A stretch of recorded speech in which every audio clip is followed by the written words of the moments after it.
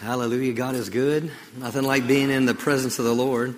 Yeah, and all the time, God is good. That's His nature. Wow. Amen.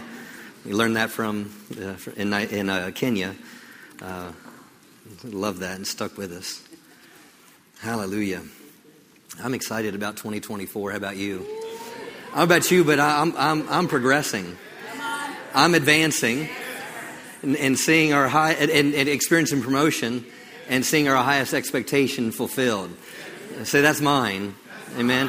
If you didn't get one of these cards, you might have got a bookmark. You might have got one of the other smaller cards. But if you didn't get one, I know we have more of these bookmarks, so make sure you get one of those. Keep that in front of you. And man, last week, what a great word from our apostle, our founding pastor, Dr. Savelle. And I always like the beginning part of the year because he gets to share with us before he really hits the road traveling and around the world. And so he's actually going to be with us the next 2 Sundays, and expecting great things.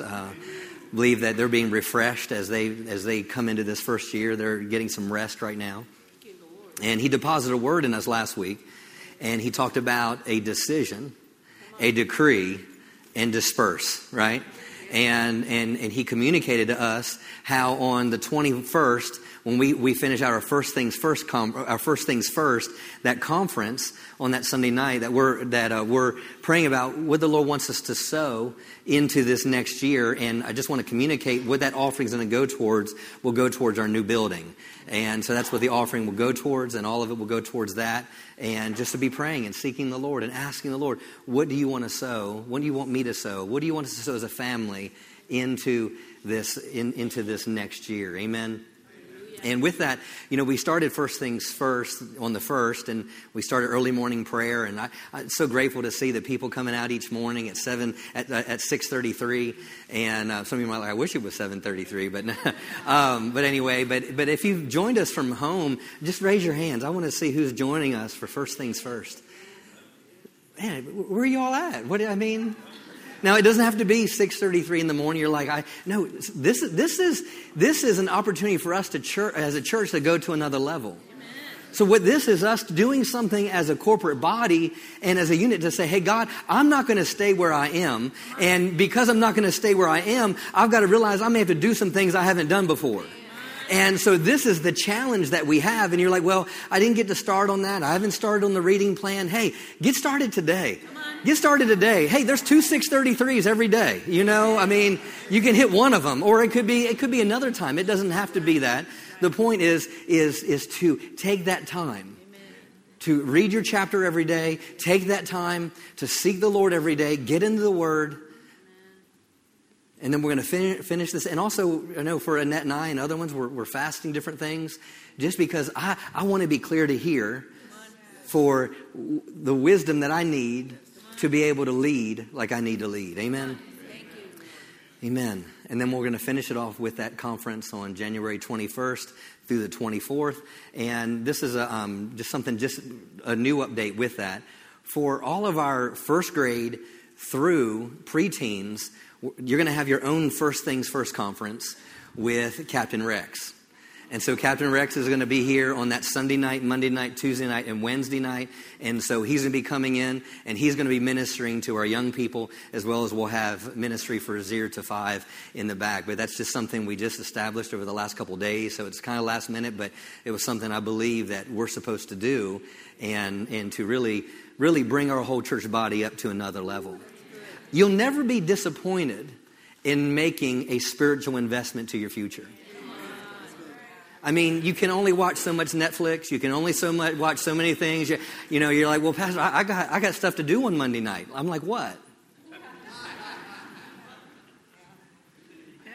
I mean, I can punk you all. I mean, I know people. You're like, I'm just so busy, but yet you're scrolling in bed until 10:30 at night. Hey, I'm your pastor. That means I can correct you. If you don't want me to correct you, find another church. I mean, come on. I'm not here to tickle your ears and play patty cake with you. That's not who I am. I mean, it's just what it comes down to. And it's like frustrating to see people live the same way year after year after year after year and wonder why things never change. Because you haven't changed. God's not the problem. Invest in your life. That's why we do this. This isn't just something, hey, just so we can say, hey, we were spiritual and we had 21 days. Woo! No, it's about change. I want to be changed. I want to be changed from glory to glory and faith to faith. I want to be a better man. I want to be better. Hallelujah. Hallelujah. You ready to get in the Word? You're like, please stop meddling. If that hurts you, never mind. Turn to Psalm chapter 19. And I'm going to minister on something that it was actually in my heart a couple weeks ago.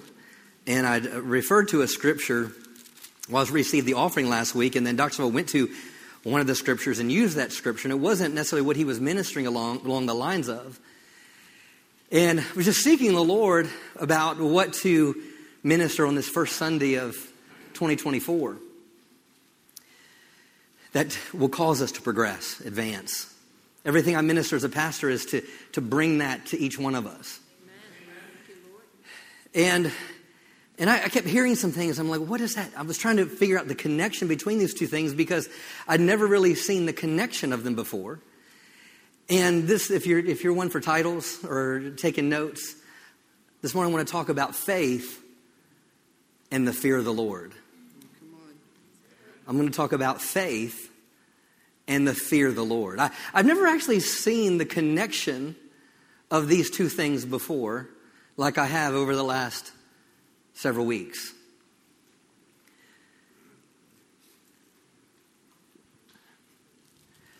Thank you, Father. Let's start in let's go to verse 7. Verse 7 says, the law of the Lord is perfect, converting the soul. You want to change your mind, will, and emotions? You need to get in the Word.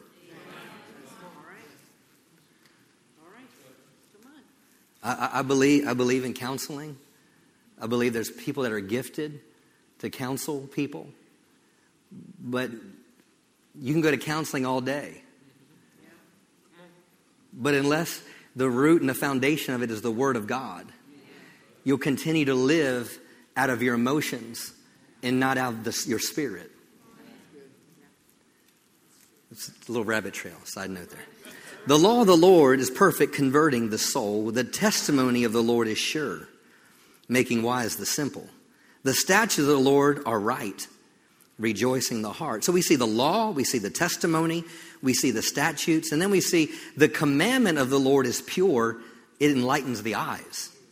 So all these things come back to, if we're honest with us, it comes back to what's coming from the voice of God, which would have to come what's coming from the Word of God, right? So this is what the Word of God does. It converts the soul. What does it do? It makes wise the simple. It causes the heart to rejoice. It causes your eyes to be enlightened. And then it says this, the fear of the Lord is clean.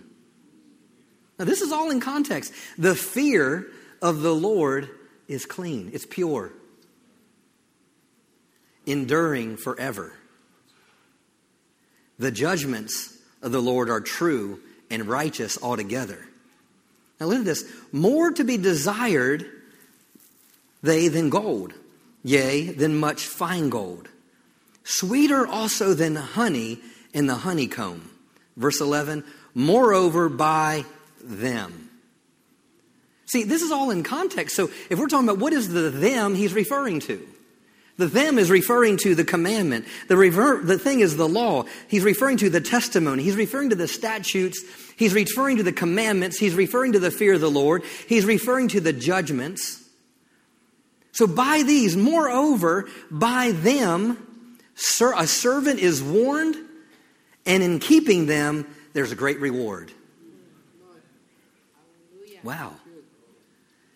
So when I'm in the Word and I'm listening to the Word, when I understand the fear of the Lord,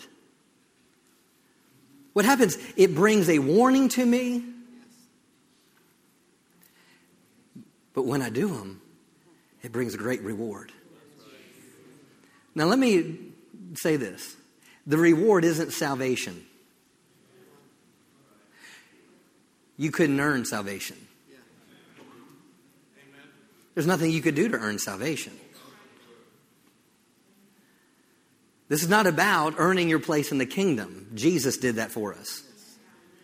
But I'm telling you, whether you realize it or not, there is rewards associated with a life that does the word. There is reward, there's progress, there's advancement, there's promotion when I do the word. So really, if it comes down to this, the word and the fear of the Lord will bring a warning to me, and it brings a reward to me. For some of you this morning, this message might be a warning. I believe all of it, there's an aspect of warning to it. A warning is not necessarily a negative thing. A warning is an encouragement to take us higher. When your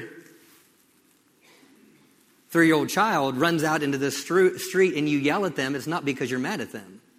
It's because you love them. And it's a warning. Why? Because you want them to see them live a long life. Right?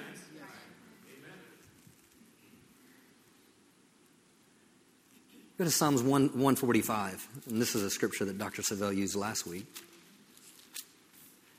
And if you weren't here Wednesday, I want to encourage you to listen to Eric's message. Oh my, so good. Thank you, Eric, for ministering that word.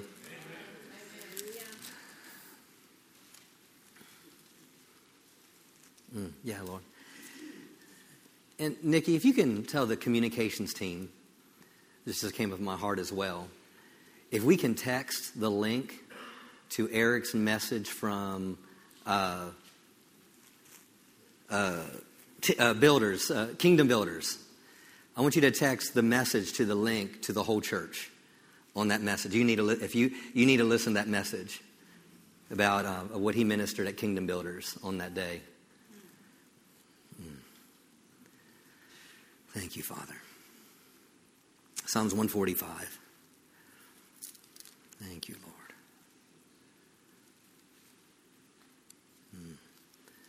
18 and 19. Let's see. It says, the Lord is near to all who call upon him, to all who call upon him in truth. He will fulfill the desires of those who fear him. He also will hear their cry and save them. You know, you won't cry out to someone that, one, you don't respect. You won't cry out to someone you don't honor. And you won't cry out to someone that you don't believe that has the ability, the love, or the capacity to meet your need. The fear of the Lord. Thank you, Father. Thank you, Father. He will fulfill the desire. Will. That means this is his nature. This is what he likes to do. His nature. Hallelujah. Thank you. To fulfill the desire of those who fear him. He also will hear their cry and save them. Let's go to Psalms 147. Just building a foundation. Hallelujah. Look at verse 10. He does, this is a scripture I read during offering last week. It says, he does not delight in the strength of the horse. He takes no pleasure in the legs of a man. But what? The Lord takes pleasure in those who fear him. In those who hope in his mercy. God's not interested in your muscles. God's not interested in how much horsepower your truck has. What he's interested in is in a heart that fears him. You want to get God's attention? Come to a place where he has your whole heart. Not some of your heart. Not your hour and a half on a Sunday morning heart. He wants us. The fear of the Lord really comes down to, in a simple way, in a simple terms, is fear of the Lord is about you giving up total control of all of you. Yes. Yes.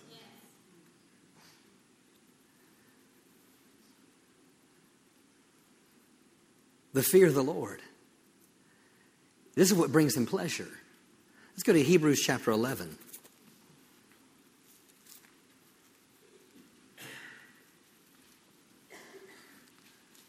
Fearing the Lord is not about being scared of him. This isn't being afraid of God and not being able to approach God. Because ultimately, if you actually fear God, you do approach God. This is not for you to be afraid of God this morning. This is not about you being at a place where God's going to get me or God's going to teach me something. No, that's not faith. That's fear. That's natural fear.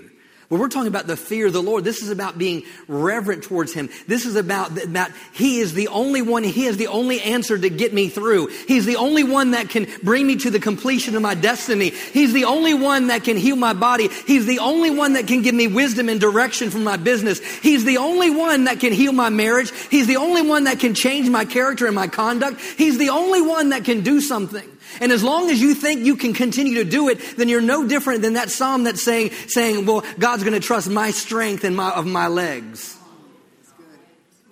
You'll never get it done. You'll never get it accomplished. You'll never be what God desires you to be because you'll try to do it in yourself.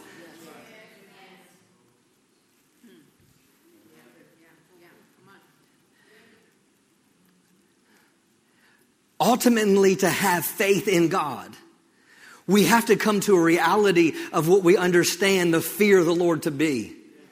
Because it's impossible for you to operate in biblical fear of the Lord and not be a person of faith.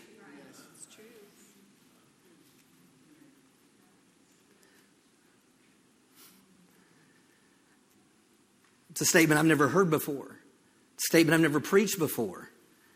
That if I'm really a person that fears the Lord, I will operate in a greater level of faith.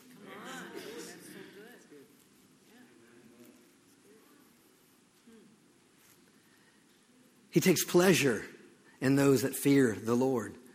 And this is familiar to us in Hebrews 11:6. I didn't finish turning. But it says, without faith, it's impossible to please God.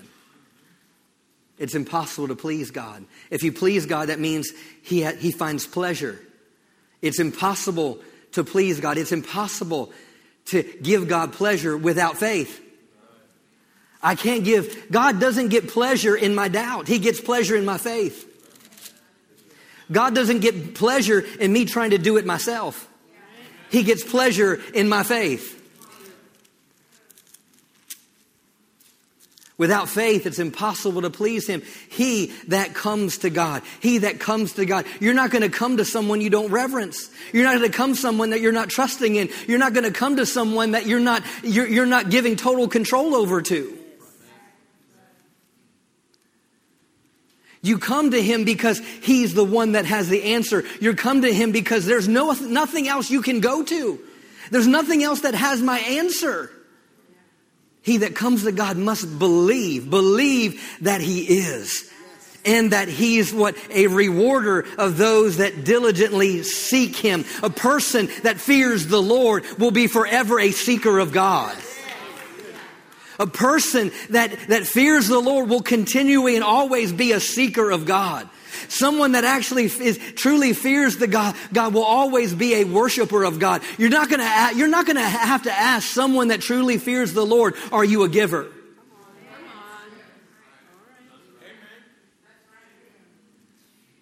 You're not going to ask someone that truly believes and has the fear of the Lord, well, are you going to go to church this weekend? You're not going to have to ask someone that truly fears the Lord. It's like, hey, are you serving in your local church? That's good. That's not something you're going to ask because God, if you have a fear of the Lord and you have a relationship with the Lord and you have a reverence with the Lord, that means you have communion with the Lord. And if you have communion with the Lord, that means He's speaking some things to you. And I guarantee He's going to speak some things to you about your church, about your life, about your devotion time, about your actions, about your attitude, about your behavior, about the words that you're speaking, the words you're not speaking, about how you go to your workplace, about how you work at your workplace, about how you love one another, about the hope that you have, about your dreams for your future, where you go on vacation, what you do, how you treat your children, how you treat your wife. If you're not communing with God, then you're not opening yourself up to become a better man or woman of God. And you can walk around and say, hey, I'm a man of faith because I spoke the word. But yet if you don't have communion with the Lord, I don't know if you've really got to a place where God is my everything.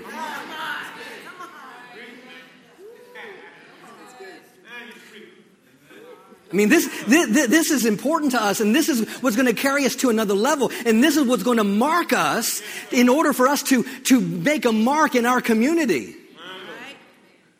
Yes, sir. Good word. Thank you, Lord. Hallelujah. Good word. Good word.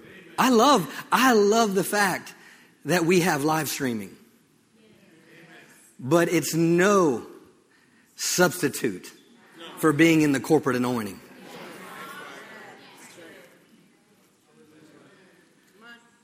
Live streaming was never the answer.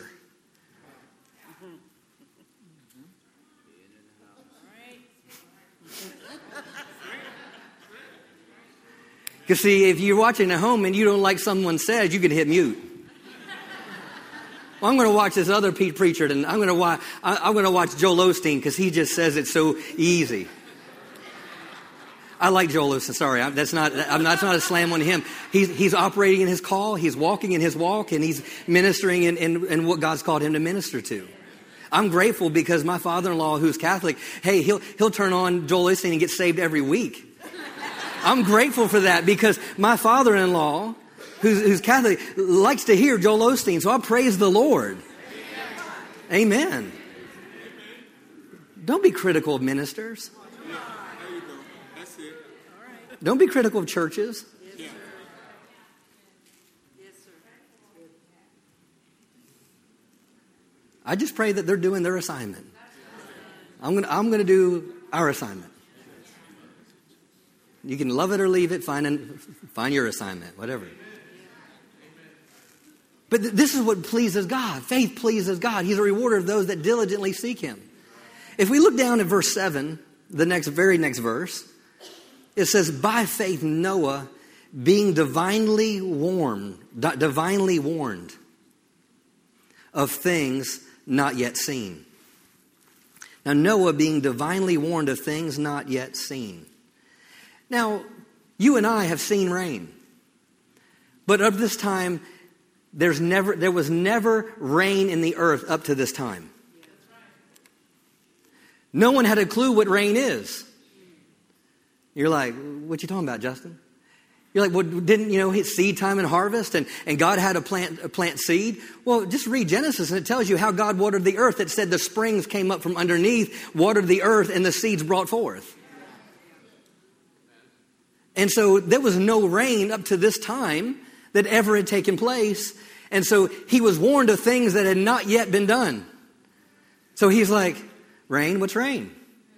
I'm going to flood the earth. By faith, Noah being divinely warned of things not yet seen, what does it say? Moved with godly fear. If you're going to see a man in Scripture that operated in great faith, had a fear of the Lord. And the moment that they stopped operating in the fear of the Lord, they went backwards. Amen. King Uzziah. Chronicles 26, it says, as long as he sought the Lord, he was made to prosper. As long as he was seeking the Lord, there's nothing that Uzziah could do that he couldn't get rich from. There's nothing that he couldn't succeed in as long as he sought the Lord. But it said but then it said about 12, 13 verses in, it says the moment that he became strong in himself.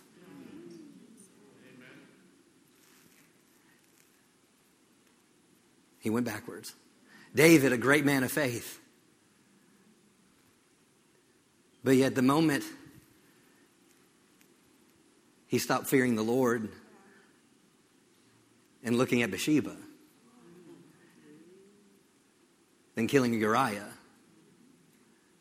they kept him from being able to build the temple. By faith, Noah moved with godly fear. It's not being afraid. It's just giving up control. It's saying, God, I need you. God, I don't know what to do right now. I need you. He fulfills the desire of those that fear the Lord.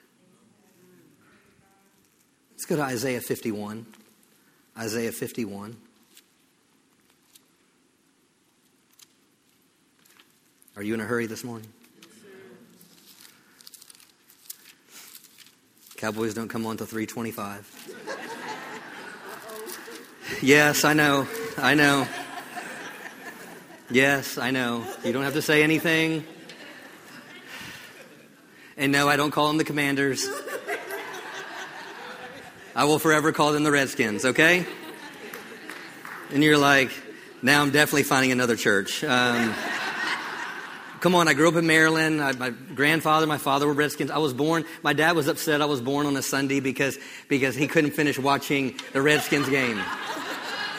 My dad was he was like, why does he have to be born today? The Redskins are on right now. Dad, I love you, by the way. They always watch our service when they finish theirs. They're about an hour time difference. So anyway.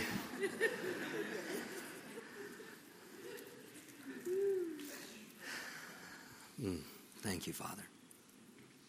Isaiah 51, verse 1, he says, listen to me, you who follow after righteousness. If you're following after righteousness, you're a seeker. And that means you're wanting something else than what you have. Right? Listen to me. So this morning as your pastor, I'm saying, listen to me. You who follow after righteousness. You who seek the Lord. Remember, if I'm seeking the Lord, then that means I'm in faith. And if I'm seeking the Lord, I'm in faith. That means I also am fearing the Lord. You who seek the Lord. He goes, look to the rock. Look to the rock from which you were hewn, and to the hole of the pit from which you were dug. I mean, look where you came from. Look how you were created. But then he says, look to Abraham your father, and to Sarah who bore you. For I called him alone, and I blessed him and increased him. I called him when he was one, but I blessed him and made him many. That sounds like progress to me. That sounds like advancement to me. That sounds like promotion. That you started as one, but then you became many. It says, listen to me, you that are seeking the Lord. Listen to me, you that are fearing the Lord. Listen to me. And then look to Abraham. Look to Abraham who bore you. Look to Abraham. Look to your father in the faith. Look at Abraham's life. Because he may have started as one, but he didn't finish as one. And I guarantee as you follow God and you fear the Lord and we live by faith, you may have started in this place, but I guarantee you'll end up in God's place. Right now, it may look like you're in a small place, but I want you to know, as you walk with God and fear the Lord, you will step into a wealthy place. You will step into a broad place, that the Psalms say. Look to Abraham. Let's go to Romans chapter 4.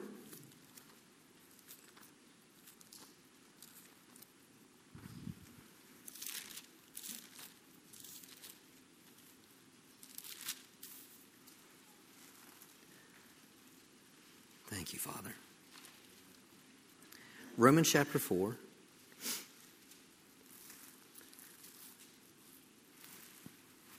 Thank you, Father. Let's look at verse 11. talking of Abraham. Remember, we're looking at Abraham. It says, and he received the sign of circumcision, a seal of the righteousness of faith which he had while still uncircumcised. Well, wait a minute. He had a sign of circumcision? And it was a seal of righteousness, of faith, which he had while still uncircumcised. Wait a minute. That doesn't make sense. Because circumcision is an outward thing. Hopefully I don't need to explain to you what this is.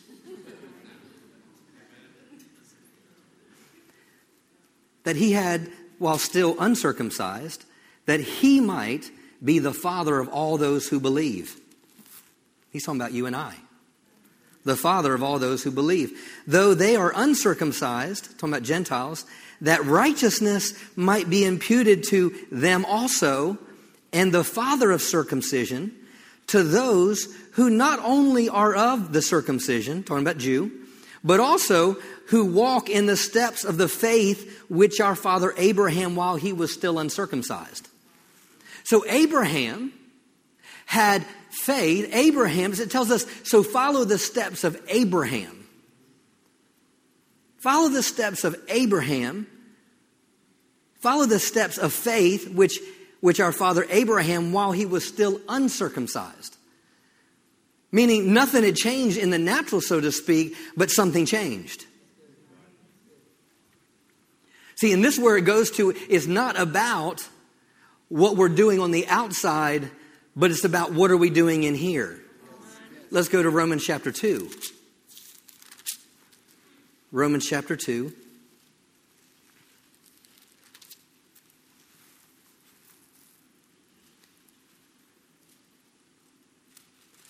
the sake of time, let's look at verse 28. I encourage you to go back and read really the entire chapter of 1, 2, 3, and 4, and 5.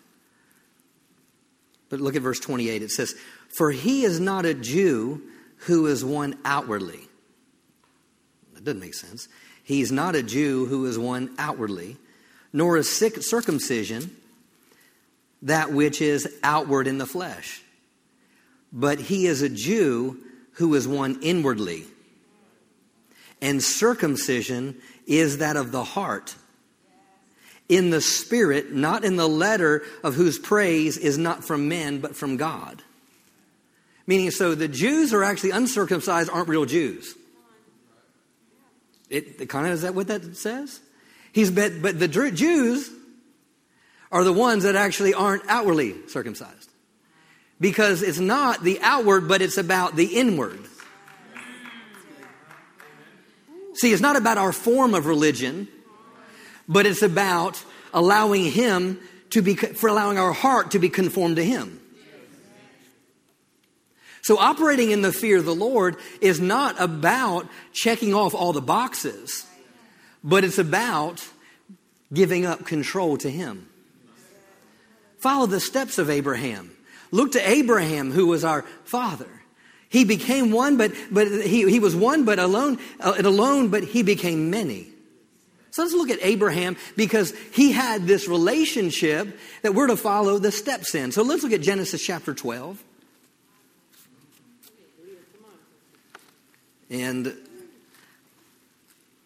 unless by the Holy Spirit, I'm probably not going to finish all my notes today, but we're going to finish what we're supposed to finish.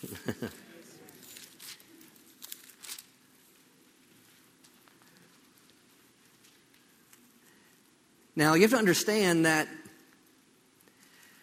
just the thought alone, for all the men in the house, the thought of circumcision alone, when you're 100 years old, that's giving up control, man.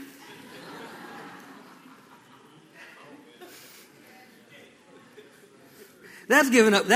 You talk about the fear of the Lord, but you have to understand that Moses didn't start out circumcised. That happened 5 chapters later. So all this had to do with before he was uncircumcised. And we're to follow the steps of Abraham. Let's look at Genesis 12, verse 1. Is now the Lord had said to Abram, Get out of your country and from your family and from your father's house to a land that I will show you. Meaning you're going to have to get up from where you are and go to somewhere different. You can hear the prophetic word. I'm progressing. I'm advancing. I'm experiencing promotion. And it's going to be the year I see my highest expectation fulfilled. And next year it come to pass? Well, I guess this will be my year of advancement. This will be my year of progression. It'd be no different that Abraham hearing God say, leave where you are and go to a place that I'll show you. Meaning the blessing wasn't in hearing the voice of God. The blessing, it comes in verse 4. Abraham departed. That's where the blessing is. Abraham departing was Abraham not just confessing, hey, he's going to make my name great. He's going to make me famous. I'm going to be blessed to be a blessing. Praise the Lord. Woo! Thank you, Jesus. Whoa. Money cometh to me now.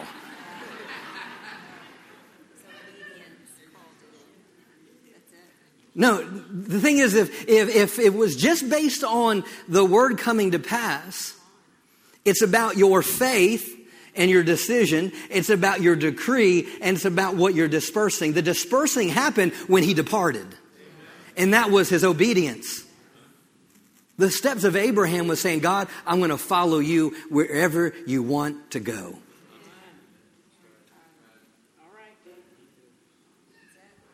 I'm grateful for the covenant. I'm grateful for the word that God spoke to Abraham.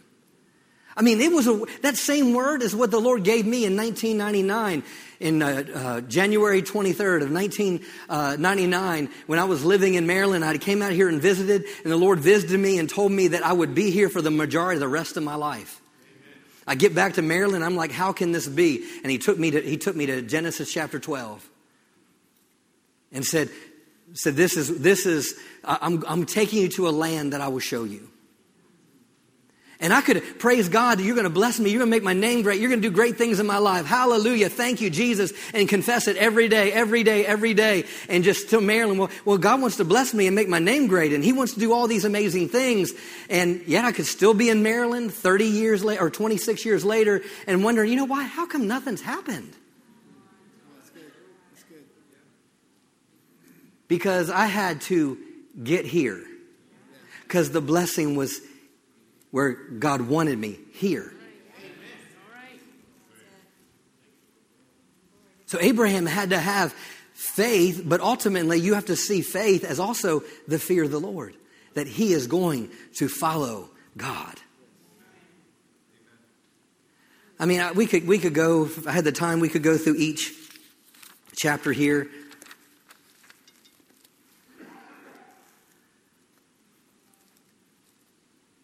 Thank you, Father.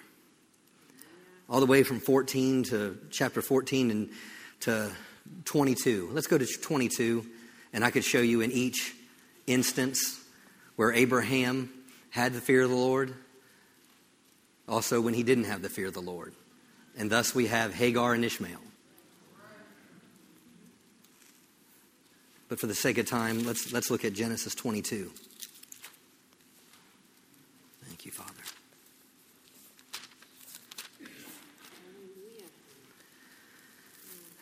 Let's look at verse 1.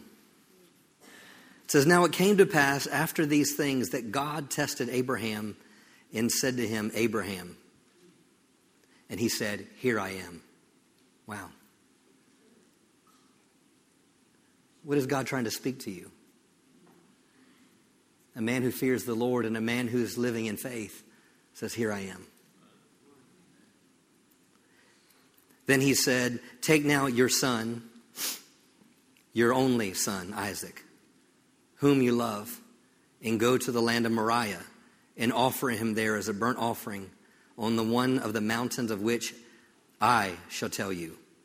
Not the one you decide, but the one I'll tell you.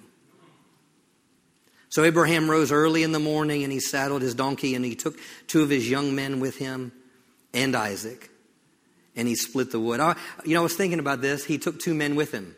I'm kind of thinking maybe at some time along the way, he's like, hey, can we do a 2-for-1? I'll do these two, but hey, I'll keep this one. I know, it's just a thought. But. And he took 2 of his young men with him and Isaac his son, and he split the wood for the burnt offering, and he rose and he went to the place of which God had told him. Then on the 3rd day, Abraham lifted up his eyes and saw the place afar off. Some of us, after like an hour journey, would be like, okay, is this the place? I guess this is the place. 3-day journey. How long will you stick with God to see the promise fulfilled? How far will you take your obedience with God? Then on the 3rd day, Abraham lifted his eyes and saw the place afar off. And Abraham said to the young men, stay here while with the donkeys, and the lad and I will go yonder and listen and worship. And we will come back to you. We will come back to you. We will come back to you. We will come back to you. So Abraham took the wood and the burnt offering and laid it on Isaac his son. And he took the 2 of them and they went together. But Isaac spoke to Abraham his father and said, my father. And he said, here am I, my son. Then he said, look, the fire and the wood, but where is the lamb for the burnt offering?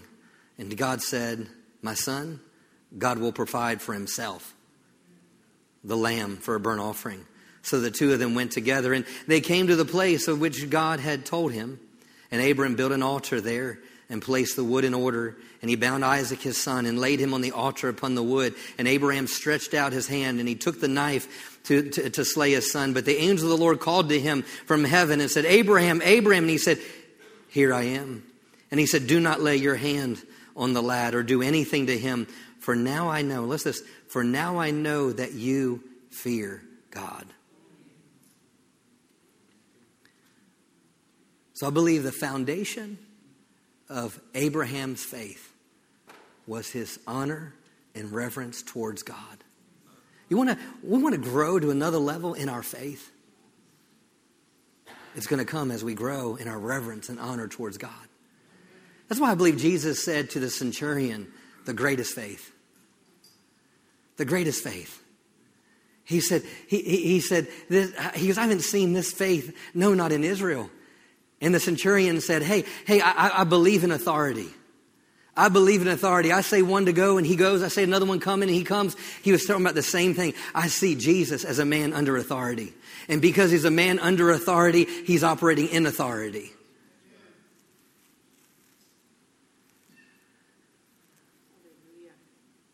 Walking in the steps of Abraham. Thank you, Father. Hallelujah. Let's go to James 2. James 2. I'll start to close with this.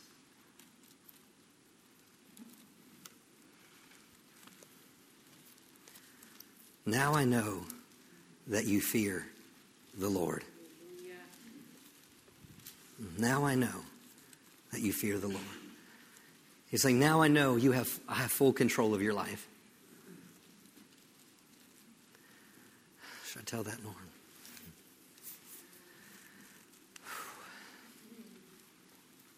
Thank you, Father. Yeah. James chapter 2.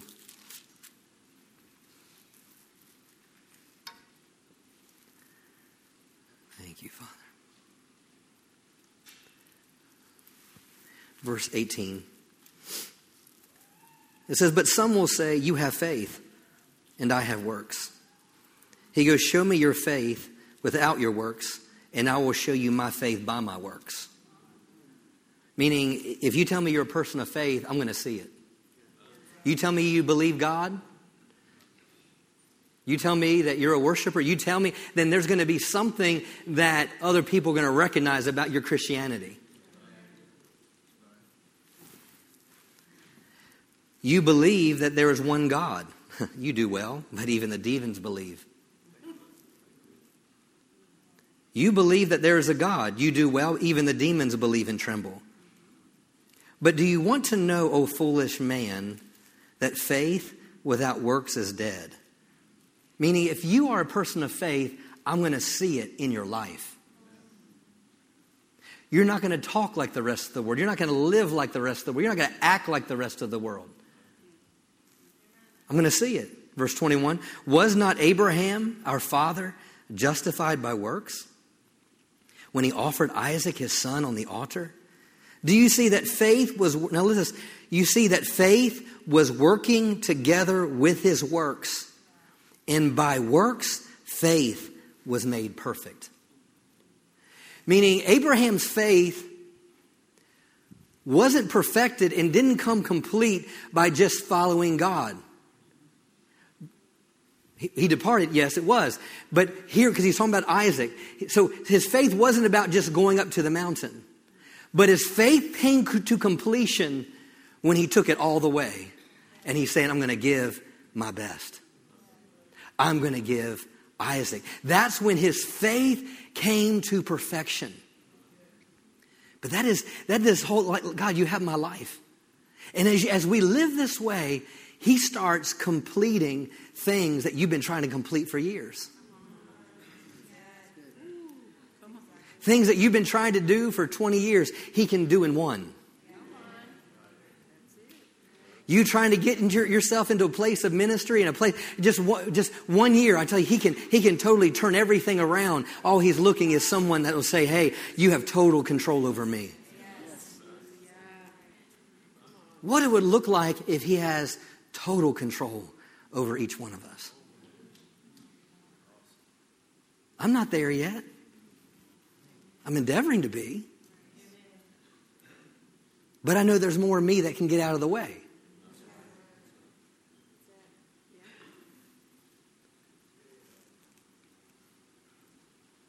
This isn't about becoming more righteous. That was settled at the cross. It's about growing in him. Thank you, Father. Yeah. Go back to Isaiah 51.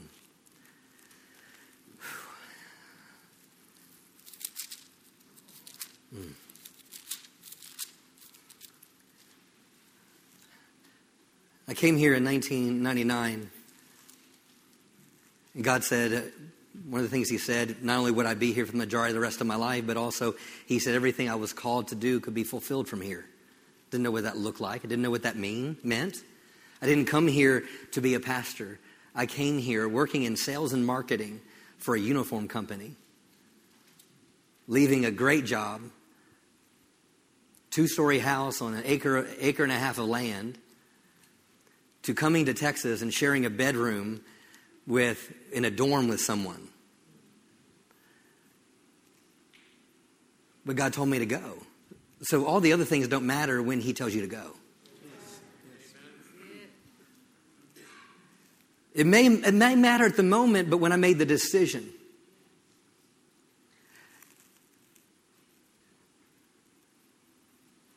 And I came here, I went to Bible school for a couple years.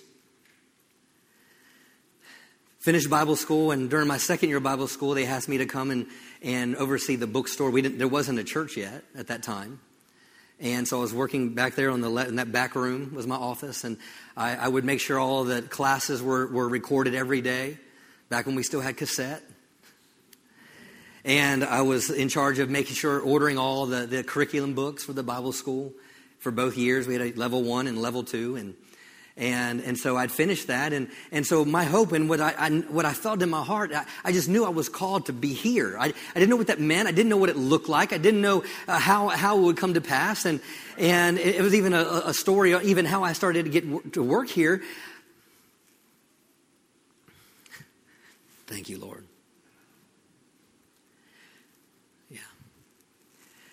So I finished Bible school. I don't want to get ahead of myself. Finished Bible school. And I was like, I'm supposed to be here in this building right here. They had just started a church. I was going to Eagle Mountain at the time, serving in the youth.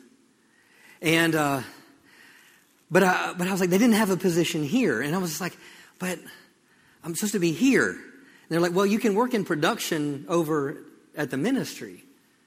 And I was like, okay, all right, it's kind of like, it's better than nothing, hey, we'll start there. And I just prayed to the Lord, said, hey, did I tell you that you were called to do everything from this ministry? I was like, yes, sir. So he goes, well, this is part of it. And working in that department, and here I thought it was like, this is ministry. I'm graduated Bible school. I'm a Bible school graduate. I'm anointed to take the world.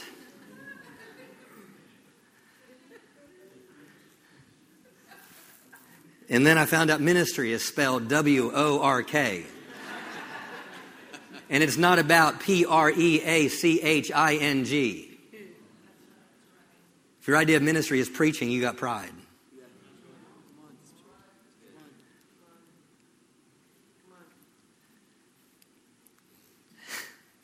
And I had to learn that the hard way. And so here I'm working in production, and I'm working for the ministry, and back then, in production, we had to mail out all our own magazines. We had to label everything. We had to duplicate like 6,000 cassettes every month. And we actually had to label them ourselves. Now, they don't do that. They work smarter, not harder, maybe. That's the. We had this bulk mailing machine. I'm going to shorten the story. There's a lot of stories I could tell. About a year and a half in, working in production, and I'm like, this is ministry? Praise the Lord. I'm in ministry. I'm in ministry. Ministry. My parents would call me, how's ministry going? Lovely. Ministry's great. My attitude wasn't right. And I could tell you so many funny stories. You know, it was great when we got to travel on the road, and I would drive to Atlanta, I'd drive to Chicago, and we'd be on the road, and we have to set up book tables, and we do all that. That was great. But then you have to go back, and we're back to ministry. We're back to production, shipping. No offense, Arnold. Arnold does the shipping, and Richard is over production, and Dylan works there, and Ryan. But it was training ground for me. And actually, I really loved it. But I had to grow to love it because at first my heart wasn't right. There was one night, it was about 3 a.m, and I was told that this partner letter had to go out tomorrow. And they got it in like 4 o'clock in the afternoon. They said, this has to get out tomorrow.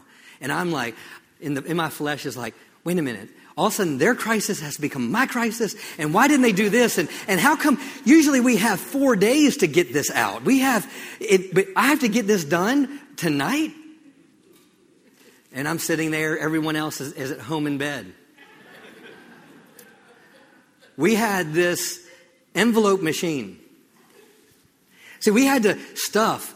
There was a card in it. There was another envelope in it. There was the letter. There was like 4 things. And it would get along this thing, and they would go into the envelope. They were supposed to go into the envelope. And I have 30,000 of these to do. 3 a.m. And ever so often it would get dirty, and you have to take the machine apart, and you have to clean the rollers. And I'm cleaning the rollers and put it back in, and it's like, okay, is it going to work? It's going to work. Jesus' name work. Jesus' name work. Oh, it get hung up again. And so finally, early in the morning on that day, and I was like, and this is ministry.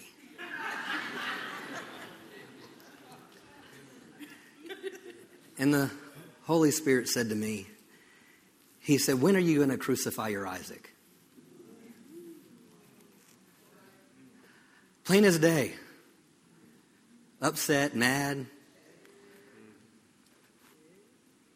And he said, when are you going to crucify your Isaac?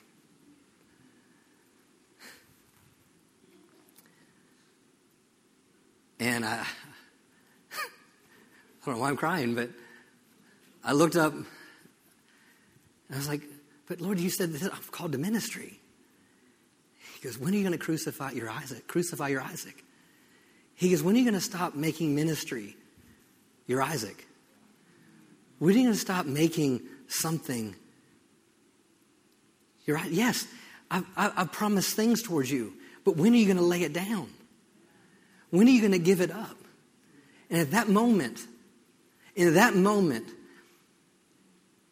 the production, in that front room, right about 10 feet from the garage door against the wall, I got on my knees in tears. And I was like, Lord, I will do this for the rest of my life, and I will do it with joy. I consecrated my heart. Doesn't matter what they ask me to do. It doesn't matter if they want me to plant flowers.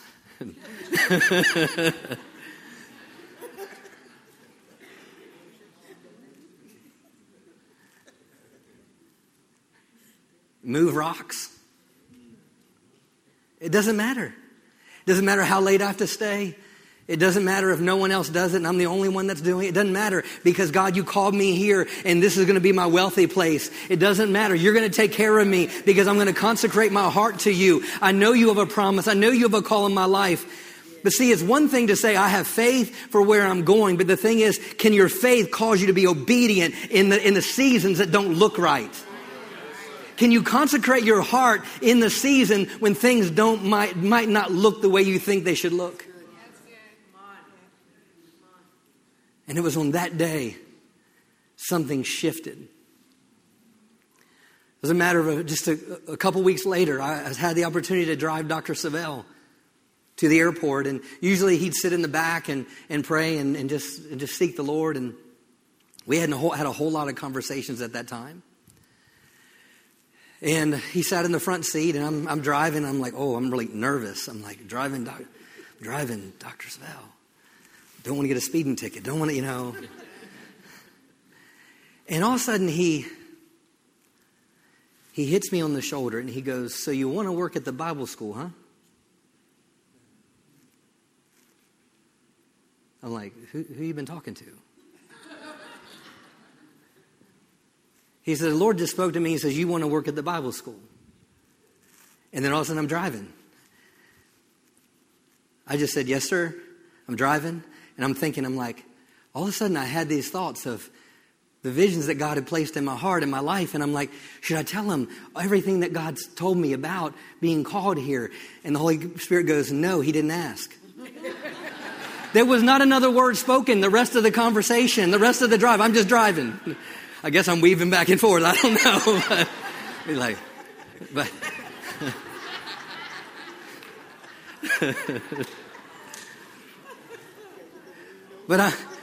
But he didn't ask it. But see, my flesh would want to tell him all these things. Why? But it was that moment. He goes, no, let me put you in those places.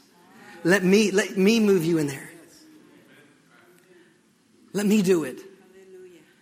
And 6 months later, they brought me over here and I developed part of the first level of the correspondence school that JSMI has now. They made some adjustments to it and changes to it throughout the years.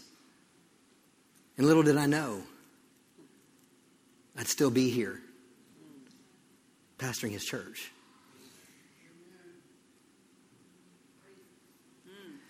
But if that moment never happened, me leaving EMIC because God told me if church for you is not about your choice, but it's about where I've called you to be. And I think if some people would stop following their choices about where to go to church and they get into the place they're called to be, things would change. If I didn't do that and then I didn't do the other at that bulk mailing machine, then I wouldn't be here today. Let me close with this. Isaiah 51. Verse 2 says, look to Abraham your father and to Sarah who bore you. For I called him alone and I blessed him and increased him.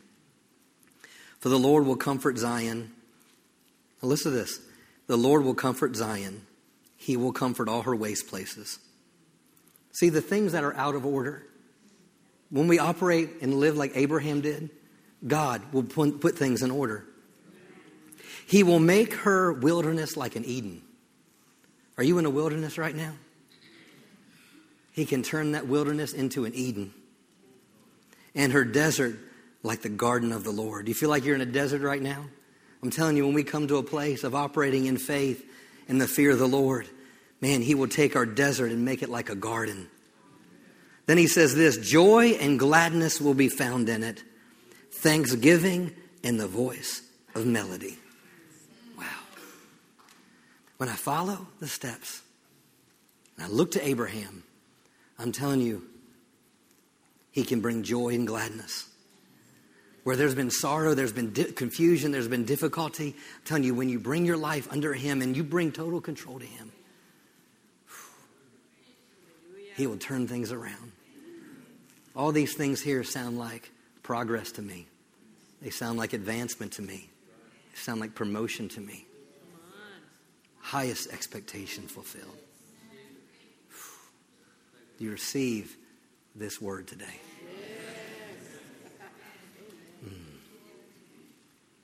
Stand to your feet.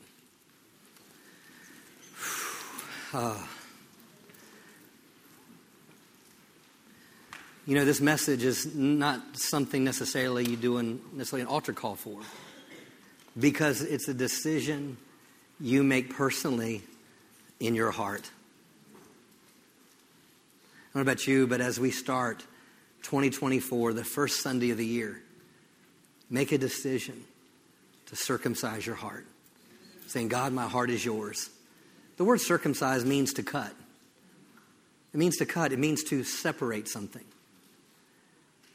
And I ask, as we go for these first 21 days and this first part of the year and our first things first, allow the Holy Spirit to circumcise your heart. Allow the Word to circumcise your heart. Allow the Holy Spirit to cut things away that don't belong. Maybe you've been battling pornography. Well, there's time for Him to cut things away. Maybe that you've just been giving your time to too many other things that aren't necessarily. Allow Him to cut those things away. Maybe fear has dominated your life. Maybe it's time to let Him cut those things away. And yes, it could be something that happens just at a close in a couple minutes at the end of the service. But this is something that you need to go home with. This is something that needs to be on our hearts for the next several weeks and say, Lord, I'm all of you. I'm all yours. I give you control. Show me. Show me. Cut away what needs to be cut away.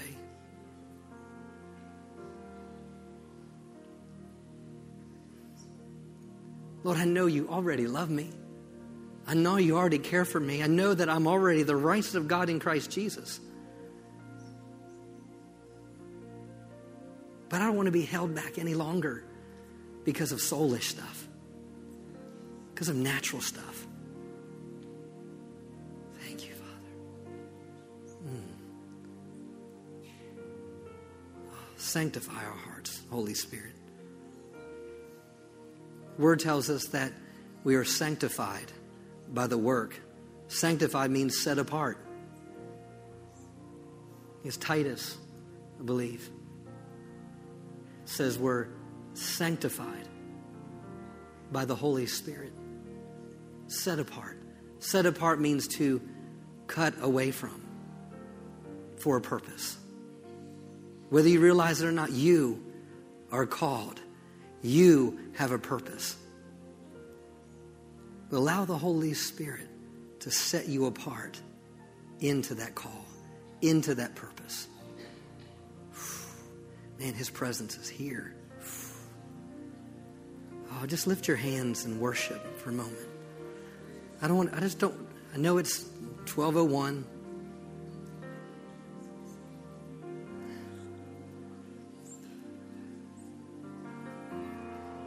The clock isn't my Lord.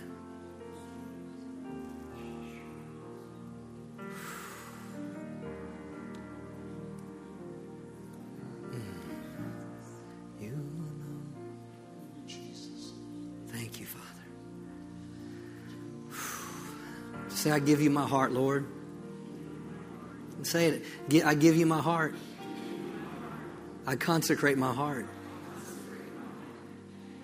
today. I know, Lord, you have greater things I know, Lord, that this is a year of progressing, advancing, and promotion.